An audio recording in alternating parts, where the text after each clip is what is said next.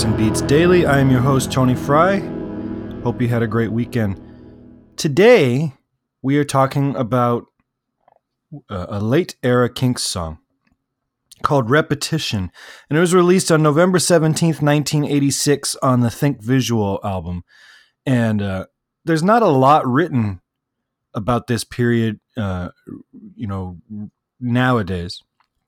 They had contemporary reviews. Reviews of this album were mixed.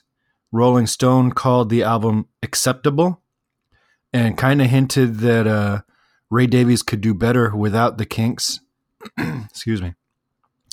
And there was the argument made on one review that there are as many original members of Argent as there are original members of the Kinks in the Kinks, so what's the point anymore?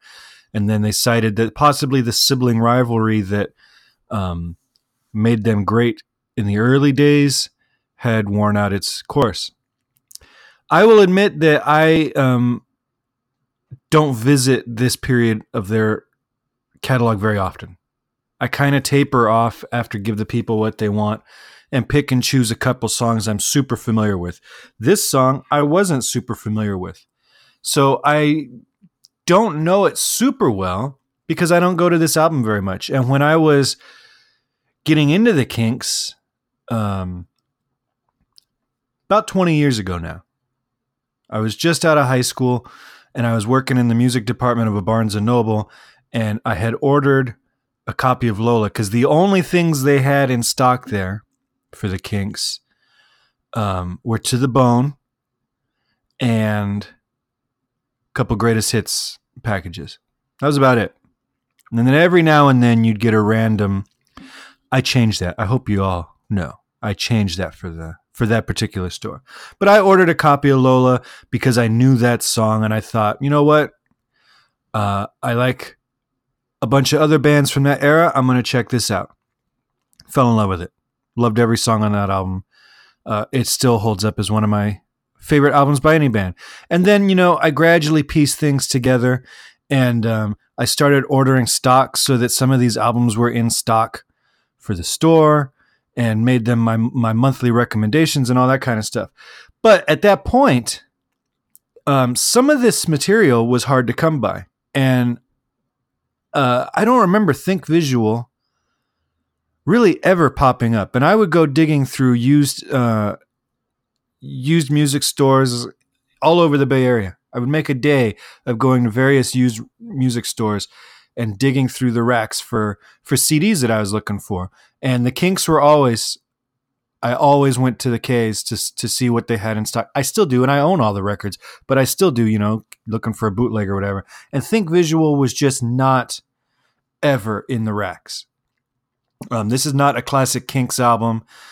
This is not one at the point that I'm looking for it. It's, not even 20 years old. So it doesn't have generations of people buying it and then selling it and buying it and selling it. This has got, 2 generations maybe of Kinks fans. And it wasn't a huge hit. So I didn't see this a lot. So it didn't imprint on me as something that I revisit very often. It's the band's first album for MCA Records, and it was recorded at Kinks Studios, so it still retains the Kinks sound of the era. And I'm here to tell you yet again, and I hope this podcast does this for others, that in researching for this episode, I've come to appreciate another Kinks song that I had generally ignored. And there aren't a ton of Kinks songs that I've ignored, but like I said, this one's not on heavy rotation. Repetition is very simple, and if there's something to be critical about of this era, it's that the band starts sounding like a studio band. And I don't mean that like they're like exclusive, like they don't tour anymore and they only stay in the studio, because there have been great studio bands. What I mean is it sounds like session musicians that come in and they're, the best musicians in the world. They come in, they lay down their takes in 1 take, 2 takes.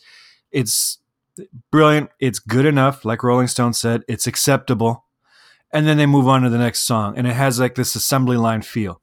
This song in particular is starting to sound like that studio band feel where the Ray walks in with a song, the guitar player just turns it up to 11 and starts playing, and then everything. It's kind of a generic song. That said, it's expertly crafted. There's good guitar leads on it. The background vocals are fantastic on it. I really like when the Kinks really focus on their background vocals. And a lot of this is determined on the lineup because some lineups had better background vocalists than others. But when they get to the bridge, they say it's time to start all over and call it a day, which has got some lovely chords. We can talk about that briefly.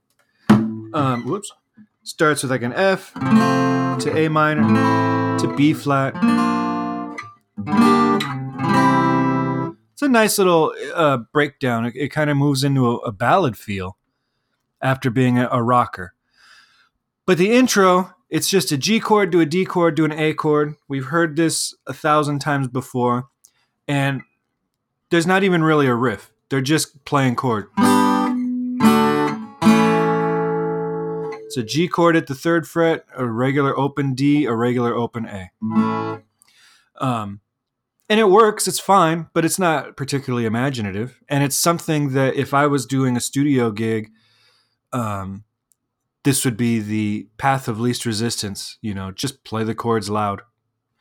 What's cool, or what I find interesting about this, is each day's a repetition of the one that's went before, like watching an old movie you can't sit through anymore. Why don't you kick the habit and walk right out that door? The chords, it starts on D. We're in the key of D. Your 3 primary chords in D are D, G, and A. Those are the only chords you see in the verse. And then we get to the bridge here. Each day's a repetition of the one that went before, like watching an old movie you can't sit through anymore. Why don't you kick the habit and walk right out that door? It's a D major chord, which with the F sharp on top. Then a G major chord, which is your 4, with the G on top. An E major chord, which is a 5 of 5. We've talked about this before.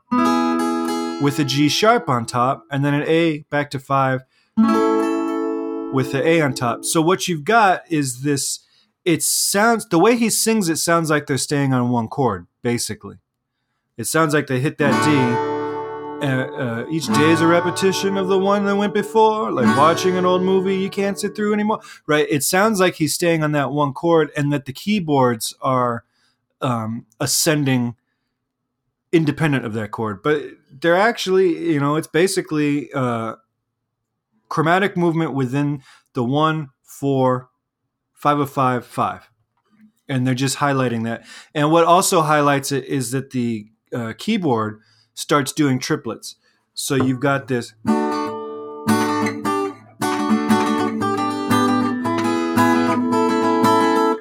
Each day is a repetition of the one that went before, which is a very cool lick. And I would say probably the most clever part of this song harmonically. For some reason, it reminds me of John Lennon's "Nobody Told Me There'd Be Days Like These." And part of it, I think, it's a similar chord structure. This is in G. Nobody Told Me is in A. So they're close by on the guitar. It's only a step away. And they use kind of basic chords. But I think it's the vocal delivery. Because Ray sings this one I call it his lazy man vocal delivery. You get up in the morning every single day, right? He's kind of like almost like a bad Dylan impression. And John sings "Nobody Told Me" kind of in his fake island. Nobody told me there'd be days like these, right? In his fake island accent. So they're both using affected vocal styling in their song, and the subject matter is loosely the same. John's song is a little bit more nonsensical, where repetition is about the same old thing happening every day. You get up, you have your coffee, you go to work, and it's the same thing every single day. I kind of get the feeling that if John wasn't trying to play it safe when he did the double fantasy sessions, which is what Nobody Told Me came out of, he might have leaned more towards a production style like this. A little bit edgier, a little bit more rock, louder guitars.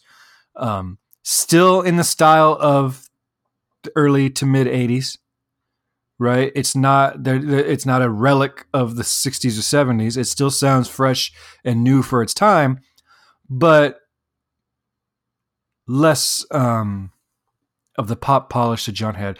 But listen to those two songs back to back next to each other and see if you hear it. I can't exactly pinpoint what it is that reminds me of that song, but when I do listen to this song, it's it's at the very front of my mind that I have this connection to these two tunes. That's about it. I would encourage you to listen to it.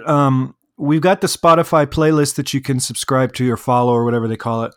You can find it at herohabit.com. If you go to the podcast button and click Kinks and Beats Daily, there's all sorts of resources there. There's the episode or the weekly rundowns that we put up every week.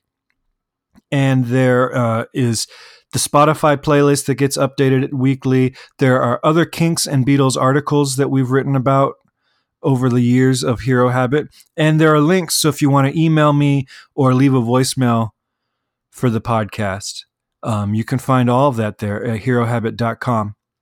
And speaking of calling me, give me a call. On New Year's Day, we are discussing Waterloo Sunset. Maybe the biggest Kinks song among fans, the most beloved song, the most universally recognized song. And since that's going to be our first podcast episode of 2020, I would really like to include as many of you as possible. So I'm looking specifically for your thoughts about Waterloo Sunset. So give me a call, 925-784. Nope, that's not it. I was right the first time. I almost just revealed my own phone number. 925-494-1739. Again, 925-494-1739. Give me a call with your thoughts on Waterloo Sunset, and we can include those on the New Year's Day podcast. Beyond that, give me your thoughts and opinions on any Kinks or Beatles song, whether you like it or you hate it or you're indifferent about it, and we can play it on future episodes. But I really want to get a few voicemails for the Waterloo episode. Tomorrow, when you join me again, we will be talking about a big Beatles hit and a perfect example of the Lennon-McCartney songwriting partnership. All right, I will talk to you tomorrow. Thanks for listening. Hey guys, it's not too late.